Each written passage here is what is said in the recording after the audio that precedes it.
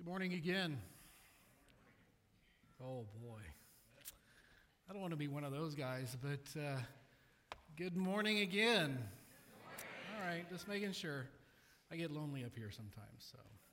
I'm going to read for you a passage of Scripture. You're going to see it on the screen. It's from 2 Corinthians, kind of a different passage of Scripture, so hang with me here, but 2 Corinthians chapter 12, verses 6 through 10.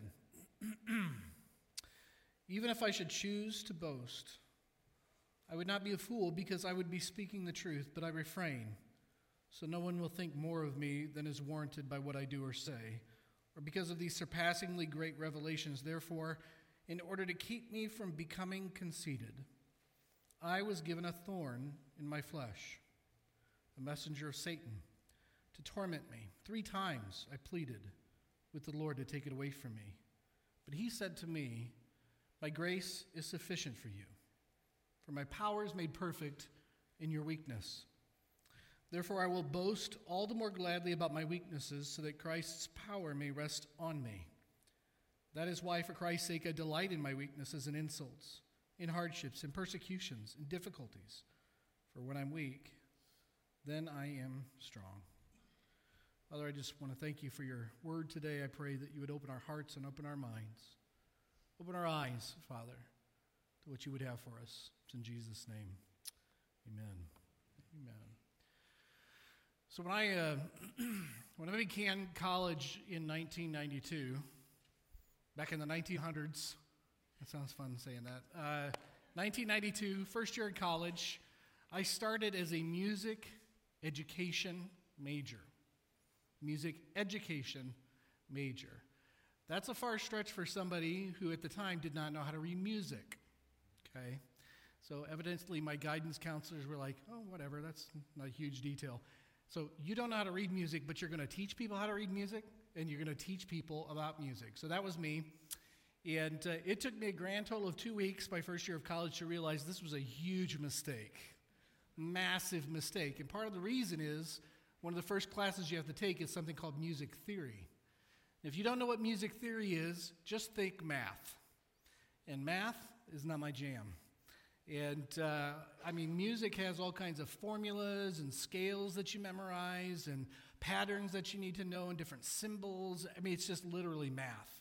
And I realized at that point, I really, really like music, just not enough to figure out how it works. And so maybe you're in that club, I don't know. But I do. I still love music, though. I think it's awesome. I think it's powerful. This last Monday, I took the staff on a little field trip. We went up to Grand Rapids, Michigan. And we went up there because there was a church there doing a racial reconciliation prayer event. And I wanted my staff to go up there to kind of experience that and kind of prepare ourselves for some stuff we're going to tackle next year. But I wanted to take the advantage of the opportunity, essentially, because I thought, okay, this is the first time I've ever had all of these people that work with me in the car together at the same time. And so I thought, it's time. It's time for them to hear my music. And I quickly figured out then as well, my music's not everybody's music. And I think most of my music selections got poo-pooed a little bit. But if you were to see my playlist, and Shelley makes fun of me all the time for this, you would see anything and everything. I love music. So, everything from rap and R&B to some old Stevie Wonder stuff to, then there's all kinds of, show tunes and opera and all kinds of instrumental music and all kinds of different things in between, old art history music and just all kinds of different stuff. No country. I have standards. I'm sorry. I'm just kidding. Not everybody likes the music I like. I get it. But one of the things that I do love, I think, about music more than anything is that music, and I know other art does this as well, but music solicits an emotional response to us. It's one of the reasons why we sing when we get together, why we worship together and lift our voices together. God uses that to solicit an emotional response from us so that we might turn somewhere else. It moves us and steers us through some of our emotions. That's a good thing. It's a good thing. And I know we've all experienced this before. Think of your favorite movie, one of your favorite movies. I can guarantee you that music was used to manipulate how you feel, how you're preparing for certain things. I want to share with you one movie. This is probably one of the best examples. I think it's just an incredible example from a movie that came out a long time ago, back in the 1900s, okay? Close Encounters of the Third Kind. Okay, so how many of you have seen that movie? Close Encounters of the Third Kind. If you've not, you're missing it. It's a pretty good movie. And long story short, it's about aliens, of course. And so what happens is the most amazing thing that they do with the music in this movie is there's these 5 notes. And they play these 5 notes, and it's actually a theme of the storyline a little bit, but they play these 5 notes over, and I know some of you are sitting there right now, and you can hear it. It's the earworm in your brain right now, and you know exactly what those notes are. You hear them in your head. Bum, bum, bum, bum, bum. Those are the 5 notes. Bum, bum, bum, bum, bum. And it's nice. Maybe not when I sing it, but it's nice because it fits. It's very complete. It's these 5 notes that work together, and all throughout that movie, over and over and over again. They play those 5 notes in different ways, and they really try to make you absorb and understand that those 5 notes, it's a good thing. It's a good thing. So then, okay, spoiler alert, at the end the aliens show up, okay? Sorry. It's called Close Encounters of the Third Kind. It was going to happen at some point, right? So the aliens show up, and there's this really amazing scene at the end of the movie where you got this giant spaceship, right? And it's kind of landed on the side of this mountain, and then you've got all these scientists and all this stuff, and they've got light panels set up, kind of like these. And what they're doing is they're realizing that they can communicate with the aliens through those 5 notes. And what happens is this amazing exchange through lights and sound, where the aliens in the ship are communicating with the scientists on the ground, and it's this back and forth dance with these 5 notes, and then all kinds of different instrumentation and scales that are built on top of these 5 notes. And it sounds awesome. It sounds very, very complete. It's an amazing, amazing moment, but movies are meant to do something to you, mess you up a little bit, okay? So all of a sudden they're going back and forth, back and forth, back and forth, bum, bum, bum, bum, bum, bum, bum, bum, bum, bum, and then all of a sudden there's this moment where the scientists do not get the response that they just sent out. Instead, it's more like bum, bum, bum, bum, bum. Okay, something's not right there. The note didn't go far enough. And all of a sudden, with the introduction of one wrong note, you in the audience know something's wrong. Immediately, you're like, wow, this is so cool. And then, bum, then it's bum, bum. And you realize something's about to go down. And all of a sudden, your feelings change a little bit. Things don't feel as steady as they once did. I know that you've experienced this in your life before. In fact, I can almost guarantee that you've experienced sitting in a situation where you recognize the tune, didn't quite get there. How many of you have ever attended an elementary school band concert? Bryson, I love you. I have 3 boys, heavily engaged with music, all in band. You can't tell me for a second that was a 100% pleasant experience, okay? Oh, Johnny, he's so good. Look at him. No, he's not. At least not yet, okay? At least not yet. I mean, the old standard is hot cross buns. Oh, my word, I heard hot cross buns so many times. And then I know, I can hear it. Listen, I've been to so many of those concerts, and I feel like I manage stress pretty well, but at the end of those concerts, I would walk out of those auditoriums, I think I'd lost weight because I was so stressed the entire, nothing ever, you're like, you're almost there. Just push. Oh, no, don't hit it right then. Don't play the note then. And the whole concert. And then when it's over, you're like, okay, I need something to eat. I need to fix my blood sugar or something. You all know what it feels like because it's uncomfortable. You need there to be resolution, right? You need there to be this resonance that happens when all the notes are clicking and everything sounds like it has its place. That's what it feels like. It feels very uncomfortable when things don't come to a resolve, when there's dissonance. And the movie makers do that incredibly. Close Encounters of the Third Kind is a great example of it. I just want to share with you where we are this morning. So, in our series, we've celebrated just the different aspects of God's grace and the journey that God has us on to experience that. We've talked about this grace that goes before us, that draws us closer to God. Almost if you imagine like a walkway towards a house, and all throughout your life, God kind of deposits these moments of grace that open your heart up to Him, and He pulls you closer and closer and closer, and almost like He's got the goal to get you on the front porch. And then you learn about God's saving grace in your life, and you open that door and walk through. And it's almost like God has called you home. So now you're home with God, and then you begin to experience this sanctifying grace where He begins to transform your life from the inside out. And the gap that has existed between you and God gets shorter and shorter and shorter, and He's allowing you and enabling you and equipping you to live the life that He asks you to live. And then last week, Pastor Ben did a great job talking about God's sustaining grace that meets us where we are and enables us to continue to be refined and continue to be obedient to God through the spiritual disciplines and different things like that. So some amazing, amazing stuff. Grace is absolutely amazing. There's a reason there's a song called Amazing Grace. We just sang about grace.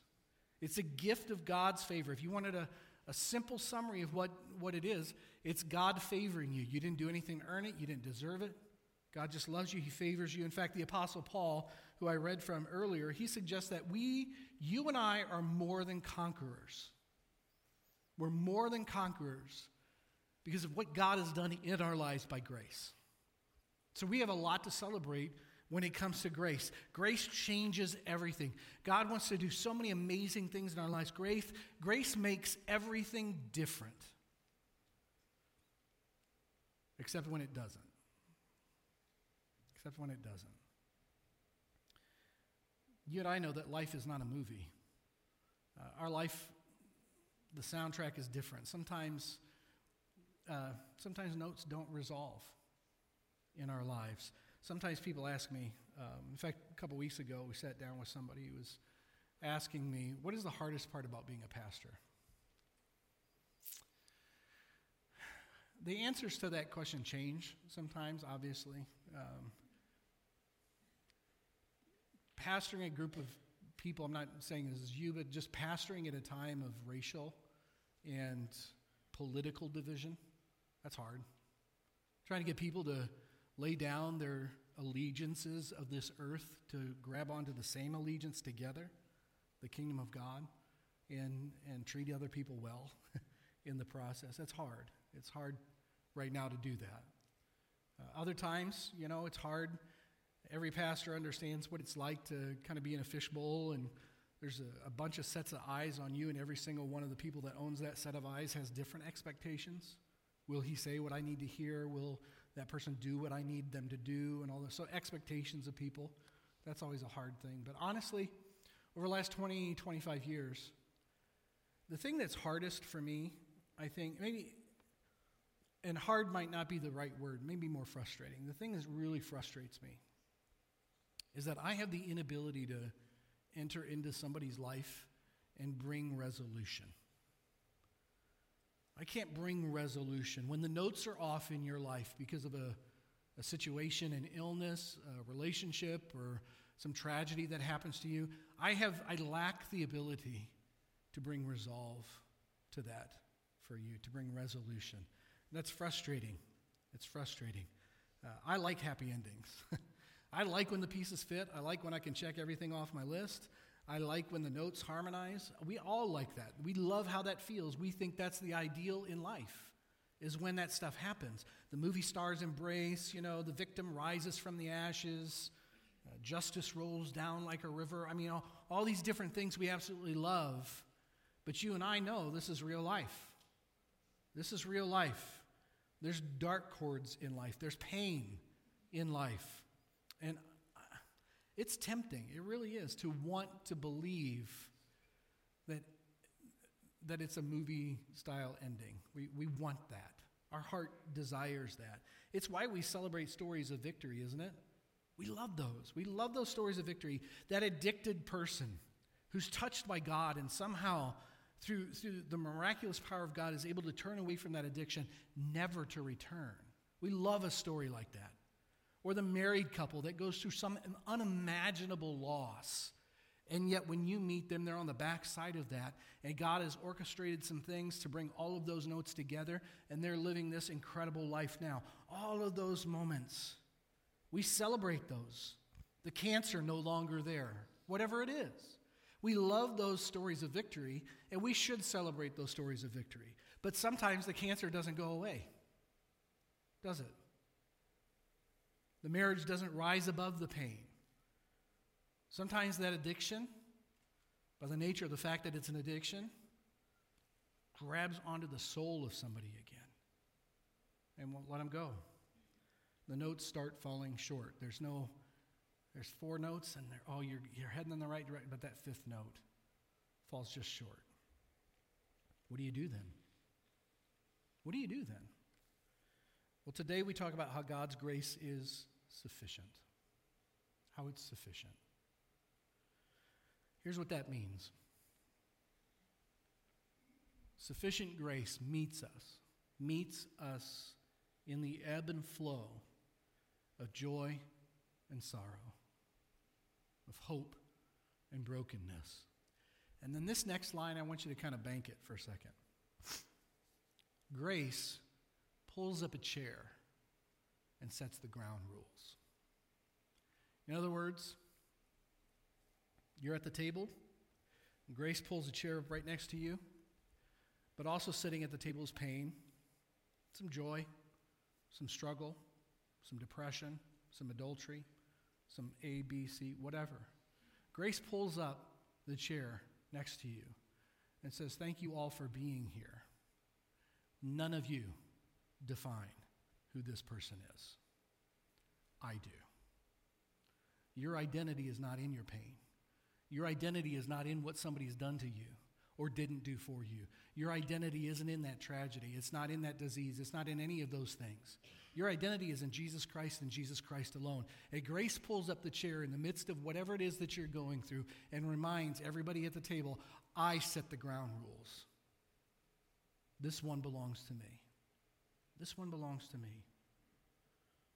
Now listen, think of it this way. This is the sermon that out of all of these sermons, this is the one I did not want to be the one to preach. So what did I do? I gave the last 2 weeks away. And now I'm preaching this sermon. There are things that some of you have suffered. Online even, who are watching right now. There are some things that some of you have suffered that I can't remotely relate to. Horrific things. Memories don't go away, do they? It takes day-to-day reliance on grace to make it. A grace that not just sustains you, but is sufficient enough to meet you in the midst of that. So when you wake up in the morning, you have to be reminded again, that thing does not define me. My identity does not rest in that thing. My identity is in Jesus Christ and Jesus Christ alone, and sufficient grace comes alongside of you to remind you of that every single day. His grace is sufficient. All aspects of it, his prevenient grace, his saving grace, his sanctifying grace, his sustaining grace, it's all sufficient for you, no matter what's going on in your life. But you and I know sometimes promises are broken. Sometimes the person that you pray for dies. Sometimes the innocent don't go free. Sometimes the guilty do.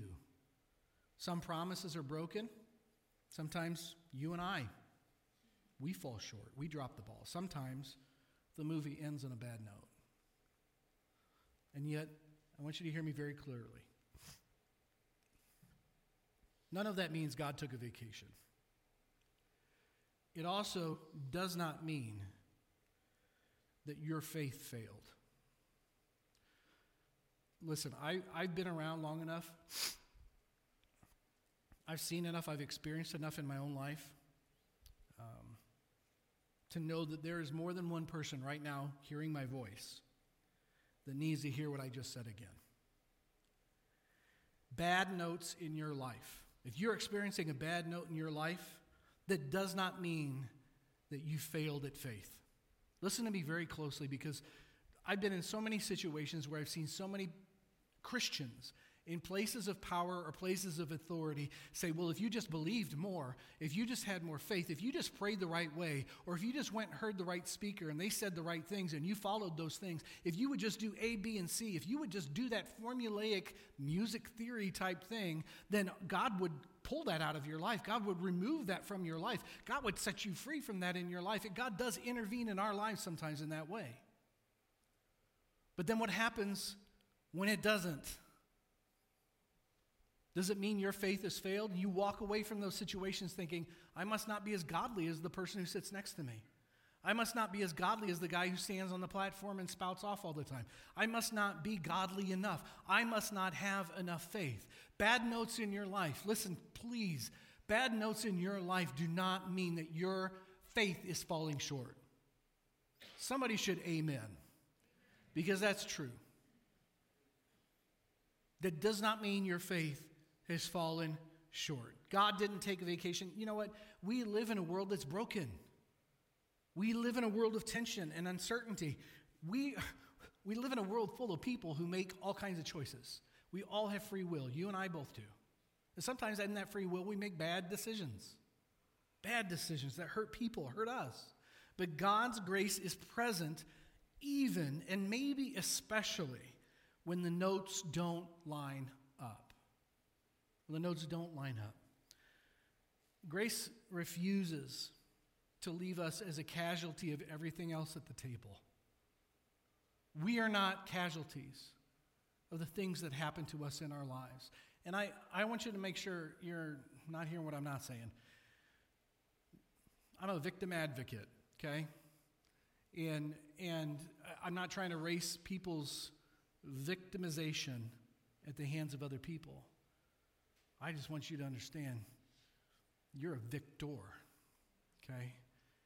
You're a victor. There's somebody who's so much more powerful than we are who gives you your identity. You don't have to be identified with those other things. God loves you. He loves you. Grace sets the ground rules. Grace reminds us that you might experience a tragedy, it's not going to wreck you. We may suffer abuse, it doesn't define you. We may experience every single type of brokenness. The brokenness is actually the backdrop of seeing God's strength being made perfect in our situation, in our weaknesses. So when the Apostle Paul was writing the words to the church at Corinth, I say this all the time, and it's just part of the reason this is true. The church in Corinth, the Corinthian church, was just a basket of mess. I mean, they were just really messed up. And here's Paul. Paul had started that church. And so when he writes this letter to the Corinthians, he's actually fighting to keep his influence with them. It's almost like he's fighting for his job with them. And he wasn't from there, so they kind of started expressing their disappointment in him as a leader. He wasn't from there. There were better speakers than him, and even Paul would admit that. He wasn't particularly attractive. We'll come back to that here in a minute. He definitely wasn't Instagram worthy. So there was all kinds of things. So what's going on as he's writing this to the Corinthians? He's at risk of losing his influence and essentially being set aside for some false teachers that had actually shown up, who began telling these people what they needed to hear. These were the ones. They had the look, they had the right words, all of it. And so they're starting to dismiss Paul and gravitate towards these others. Now, the other thing that confuses this and messes this up a little bit too is Paul is writing to some Christ followers who would get like super excited whenever somebody talked about a vision that they had or some perceived prophecy or, there's a move of the Spirit. And they were experientially focused, so they would chase after these things. They loved the spiritual high. Okay, and Pastor Ben and even Jeff Stark a couple weeks ago talked a little bit about this in the last couple of weeks. They would chase after these spiritual high, after the spiritual high, after the spiritual high, and they would have to find the right people to give them those spiritual high, spiritual high, spiritual high. But at the end of the day, their lives never changed. They were chasing one high after another, and then they ended up trying to find the voices that would give that to them. And so that's what they did. They chased after spiritual experiences, and they found some teachers who would fit that bill, who would give them what they wanted, right? So Paul does something so smart here. He starts talking about those things in his life, the visions, the amazing moves of the Spirit, and grace deposits in his life. And if you were to read the scripture before I started reading earlier, Paul does that. He starts talking about being swooped up into heaven and being given vision and all this revelation and different things like that. He's basically laying out saying, yeah, I've experienced those things too. But then he does something that is not normal, which is Paul. He does something not normal. It's almost like Paul pulls up to the table and says, yes, look at all these incredible moves of the Spirit and grace moments and all this stuff in my life. It's almost like he takes those, he sticks them in an envelope, closes it, puts it on the table and says, those are all the high notes. Those are all the times when all 5 notes were hitting strong and firm. I don't want to talk about those right now, though. Let's talk about when the notes don't play right. He puts all this other stuff aside and he says, that's all great. I want to talk to you about my weakness. I want to talk to you right now about the thing in my life that when I really, really pray and hope that God will come through for me, all of a sudden the notes, they don't quite get there. They're just off. He says, therefore, in order to keep me from becoming conceited, I was given a thorn in my flesh, a messenger of Satan to torment me. This is Paul. 3 times I pleaded with the Lord, take it away from me. But he said to me, my grace is sufficient for you, for my power is made perfect in your weakness. So Paul says, therefore, I'm going to boast all the more gladly about my weaknesses so that Christ's power may rest on me. That's why, for Christ's sake, I delight in weaknesses, in insults, in hardships, in persecutions, in difficulties. For when I'm weak, then I'm strong. Then I'm strong. Now, people a lot smarter than me have struggled for millennia to determine, what is this thorn? Don't you want to know what, like, the thorn is? I would love to be able to tell you that I know what the thorn is. I'm not smart like that. Nobody knows what this thorn is. Now, the actual word that's in the original language speaks about something that really is in deep, right? It's hard to get out, and it causes significant pain. So there's something in his life that just, it's too difficult to remove, and so it's there. It's there. It's a constant reminder to him. It's just always present. And it's something that's hindering him. It's something that's holding him back from all kinds of different things. And so it's always there. It's always there. It's not a little thing, something chronic, restrictive, something that played dissonant chords in his life. Now, some people argue maybe it was a temptation. Maybe Paul had there was one thing in his life that he was always tempted towards, and that temptation would just never go away. Maybe it was that thing. Or there's other people that say maybe Paul struggled with mental health issues. Maybe he struggled with depression, which, if you look at his life, I can't imagine he didn't. Okay, there was so much stuff that went on in Paul's life. The word flesh, though, makes it kind of seem like maybe there's something physical, though. We know that it's reputed that Paul had poor eyesight and that maybe he had seizures. In fact, the eyesight thing, most of his letters were dictated and recorded by others. It's also possible he had a speech impediment. We don't know. We don't know. Whatever it was, it was a source of pain for him. It was a source of struggle for him. But probably the most telling thing about all of that is he prayed 3 times and begged God to take that away from him. Now, I would not look at that, and I think my tendency is kind of sweep over that. Oh, he asked God 3 times. God, could you do this? No? Okay, well, I'll pray next week and see if you'll do it. 2, 3 on a checklist. I don't think that that's how it worked. I think that this was significant enough in Paul's life that it was one of those, God, do you not understand? Do you not see what just happened because of this? This has got to go. You got to do something. You've got to help me. You've got to get this out of my life. This is destroying me. It's preventing me from A, B, or C. It's doing all of this in my life. Please, would you just take this away from me? 3 times, 3 episodes in his life, he got to that place where he's just crying out and begging, please.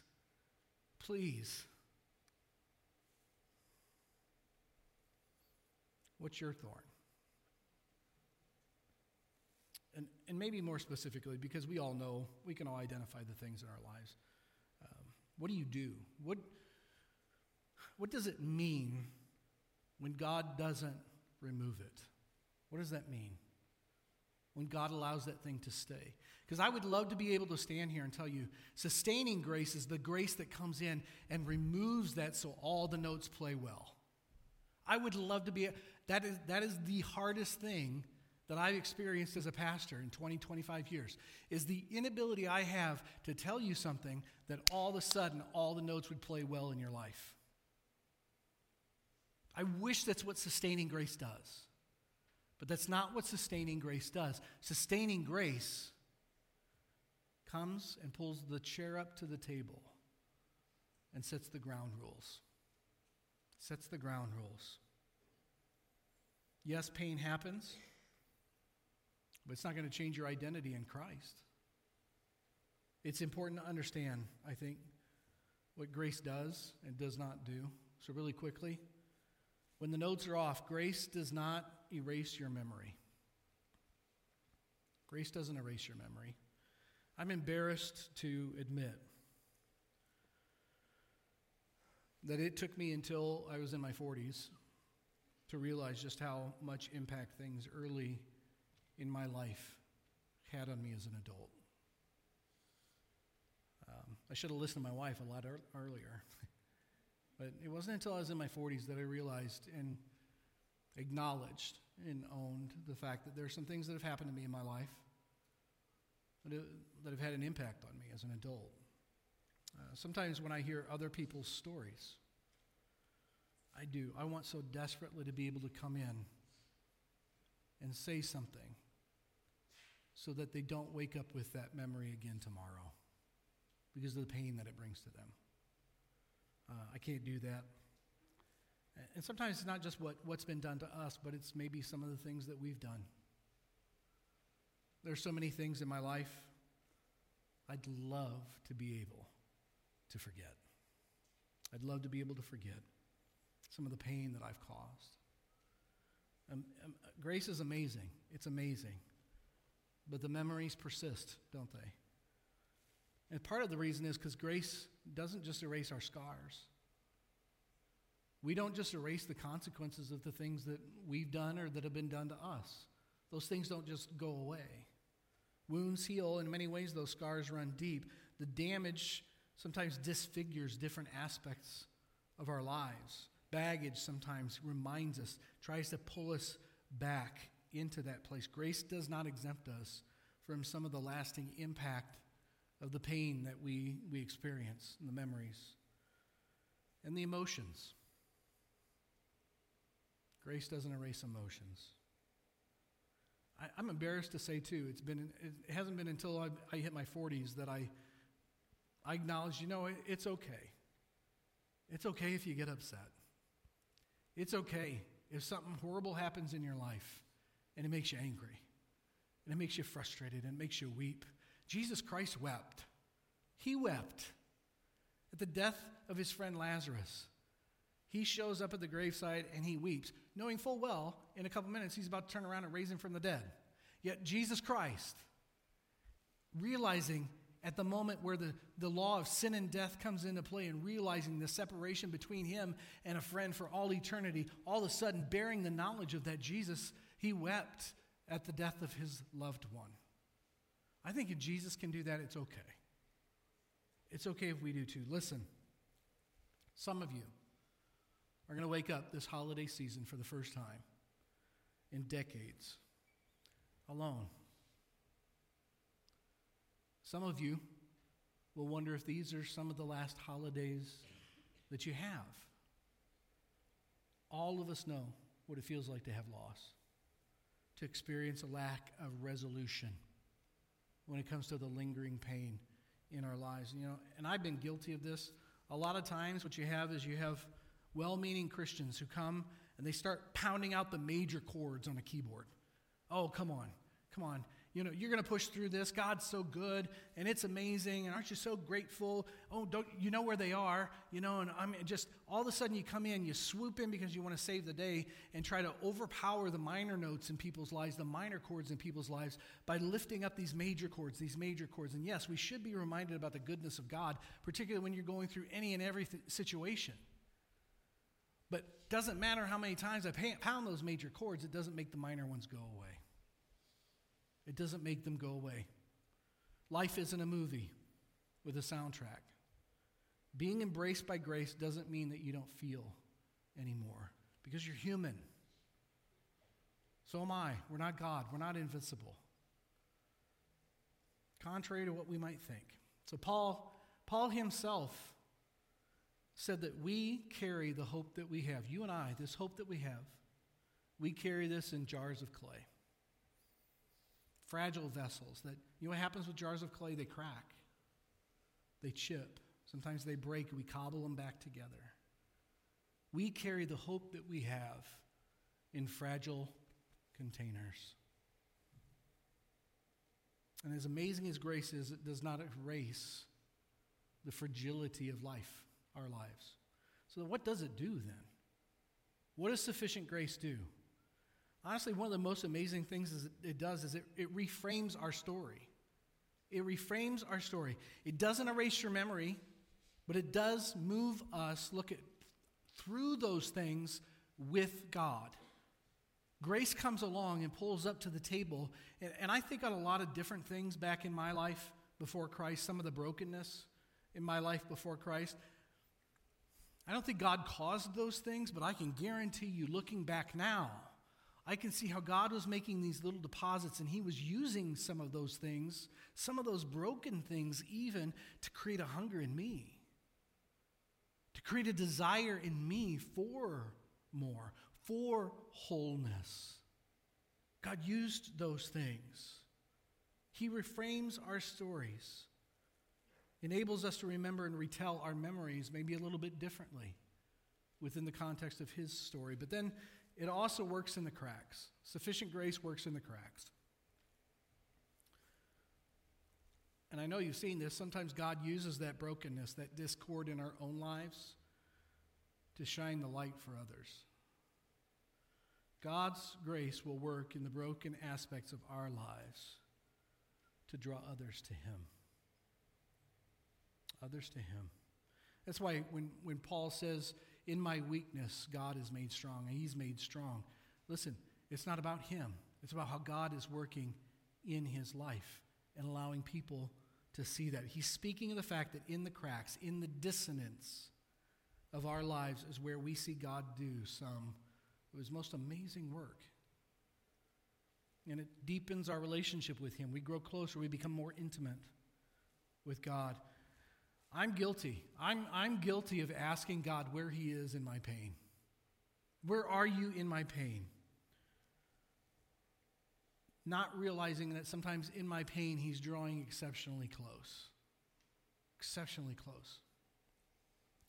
I'm not a demonstrative person, meaning I just don't chase, moves of the Spirit. I don't know. I'm not given over to emotionalism, I guess, from a spiritual standpoint. And so I hesitate to say things like, yes, God visited me in that car, or I heard God's audible voice. I hesitate to do that. But there's one moment in my life where it became so obvious God was in the vehicle. And there was just no denying that his grace was sufficient in my time of need to remind me and empower me and strengthen me and swoop in and lift me up. My dad and I had just met with the hospice nurses and my mom, and she was going to die. And so he and I got in his truck to go get a prescription that they just gave her. And this man, this stoic man, this man who was hard, this man who never expressed himself well or at all. This man who I knew my whole life, who struggled in any sense of a way to convey his emotions, was driving a truck and immediately came to a screeching halt at the side of the road and jumped out. And I'm sitting in the passenger side thinking, oh, here we go. He literally came apart. He came apart. I thought he was going to vomit on the side of the road. And he literally could not contain anything anymore. And it just started pouring out of him. And I got out and I put my arms around him and I said, Dad, I'll drive. And as I put him back in, I remember going around to the other side, driving my dad's truck, which no one was allowed to do, by the way. Which is ironic because now I own the truck that he had. But as I'm walking around the front, I remember praying, oh God, please help me. Please help me. And I got in that car and I listened to him weep. And embarrassed, he said, I don't want anybody to see me like this. And somehow in the midst of all of that, I was able to drive, not cry, hold it together, speak with fluidity. And I said, Dad, you're about to lose your wife. And I'm about to lose my mom. And it's okay. It's okay if you feel this way. And I want to tell you right now, again, I'm not that guy, but I swear if God wasn't sitting in the back seat, I don't know who was. In that moment of my weakness, of my recognition that it is not in me to handle this whatsoever, God came in. And honestly, for the next 5 days before my mom died, there are so many instances where rationally my response should have been something other than it was. Rationally. I should have been devastated, but instead was filled with hope. Instead, I was filled with joy in some instances. I can't explain that, other than I know that there was a grace that was sufficient, that in my time of weakness, where it was not in Rich Doring to pull this stuff off, somehow he came in and pulled up to the seat, pulled up to the table, and said, here's sorrow and pain and agony and death. Here's suffering and sickness. Here's all of this stuff. Rich, I got you. I've got you. Listen, we call our church Real Life. You do not get to call your church Real Life without understanding what that means. Oh, it's just a cool sounding name. No, literally. We called our church Real Life. Real life hurts. You know that. But we also have to come to a realization that we are called to a more real life in Jesus Christ. He is the source of our hope. He is the source of our joy. He is the source of our peace. And I can't explain it, but it transcends human suffering. It transcends the situations we find ourselves in this life to where we do have an eternal hope that does not rest in the kingdom of this world. It rests in the kingdom of heaven. We have that joy today. We have that assurance. We have that peace. And I wish so badly I could swoop into people's lives. I wish I could swoop into your life and change that last note. So that as you walk out of here, all of a sudden you hit that chord and you're like, he did it. Pastor Rich did it. I feel so much better. This will never hurt again. It's going to hurt tomorrow. But God's grace is so sufficient that he will get up with you and redeem your day. He will redeem your day and come alongside of you and remind you that thing that happened, that thing that happens, that situation, that sickness, that whatever it is, that is not your defining element. That does not define who you are. That is not your identity. Your identity is in Jesus Christ. In fact, when God looks at you, he doesn't see any of that. He sees Jesus. That's who he sees. That's the power of the grace that we're talking about. It's a grace that is so sufficient that there is nothing. And I want to make sure, I said it before, I'm a victim advocate, so I'm not trying to erase anybody's victimization. I don't want to erase that. I get it. Sometimes life sucks. And people do bad stuff. That doesn't define you. You have a God who loves you enough to give you a son. He loves you. Grace is there. Grace reveals its source. We acknowledge our weakness, and we point out God works in those weaknesses, in those dark moments, those moments when the notes are off. When we do that and acknowledge those off notes, that's when we see what God shows us his grace is sufficient. This grace comes as a gift. And that grace is enough. It's enough. Grace is a reminder that living in the grip of God's grace means God is always enough. Always enough. So, this is one of the reasons I did not want to preach this sermon. I so do not feel like I'm bringing this to a resolution. There's such an aspect of this message where I feel like I should be playing all 5 notes correctly right now. And you should be hearing resolution, but it's so hard. It's so hard. And so maybe the thing that I've wrestled with this week is maybe my responsibility as your pastor is not to make all the notes resolve, not to remove that dissonance, but to remind all of us, including myself, that God is there in the dissonance. God is there when the notes are so off.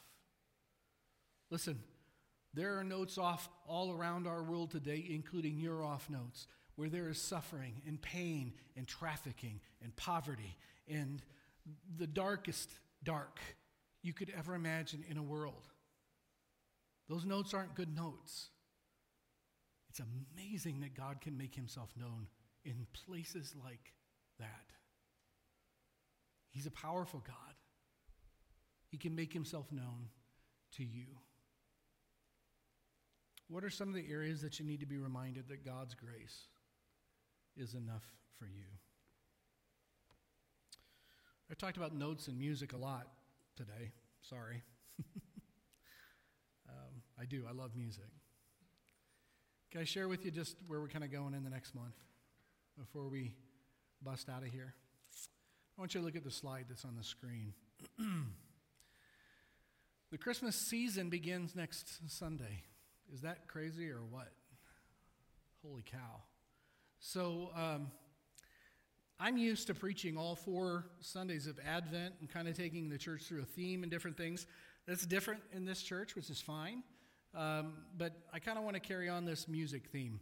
And so what's going to happen the next 2 Sundays is I picked 2 songs, 2 Christmas songs, that I want to share with you and talk through a little bit because of the songs that they are and why they're important.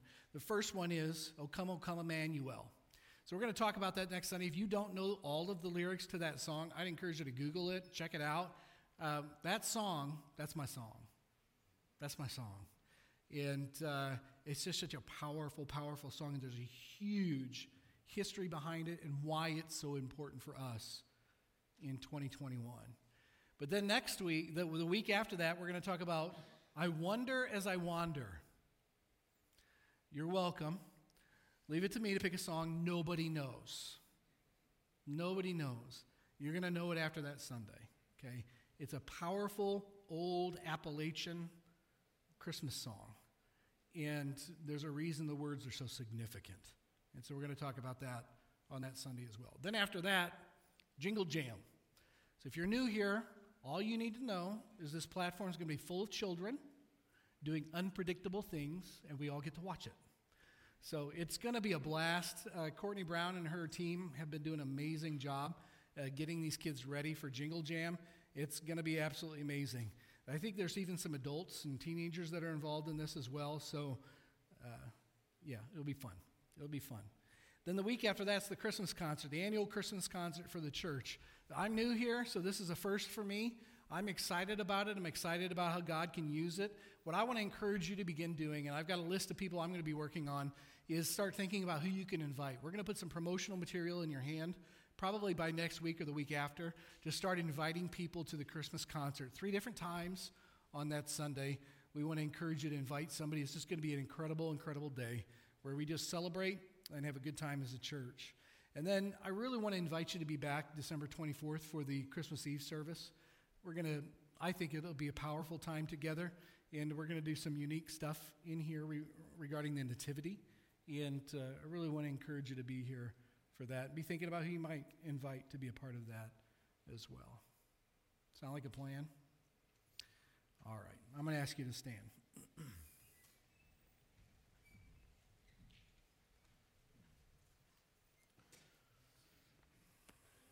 Let's pray. Father, I do thank you today for your amazing grace. And I thank you that you seek us first, that you seek us out.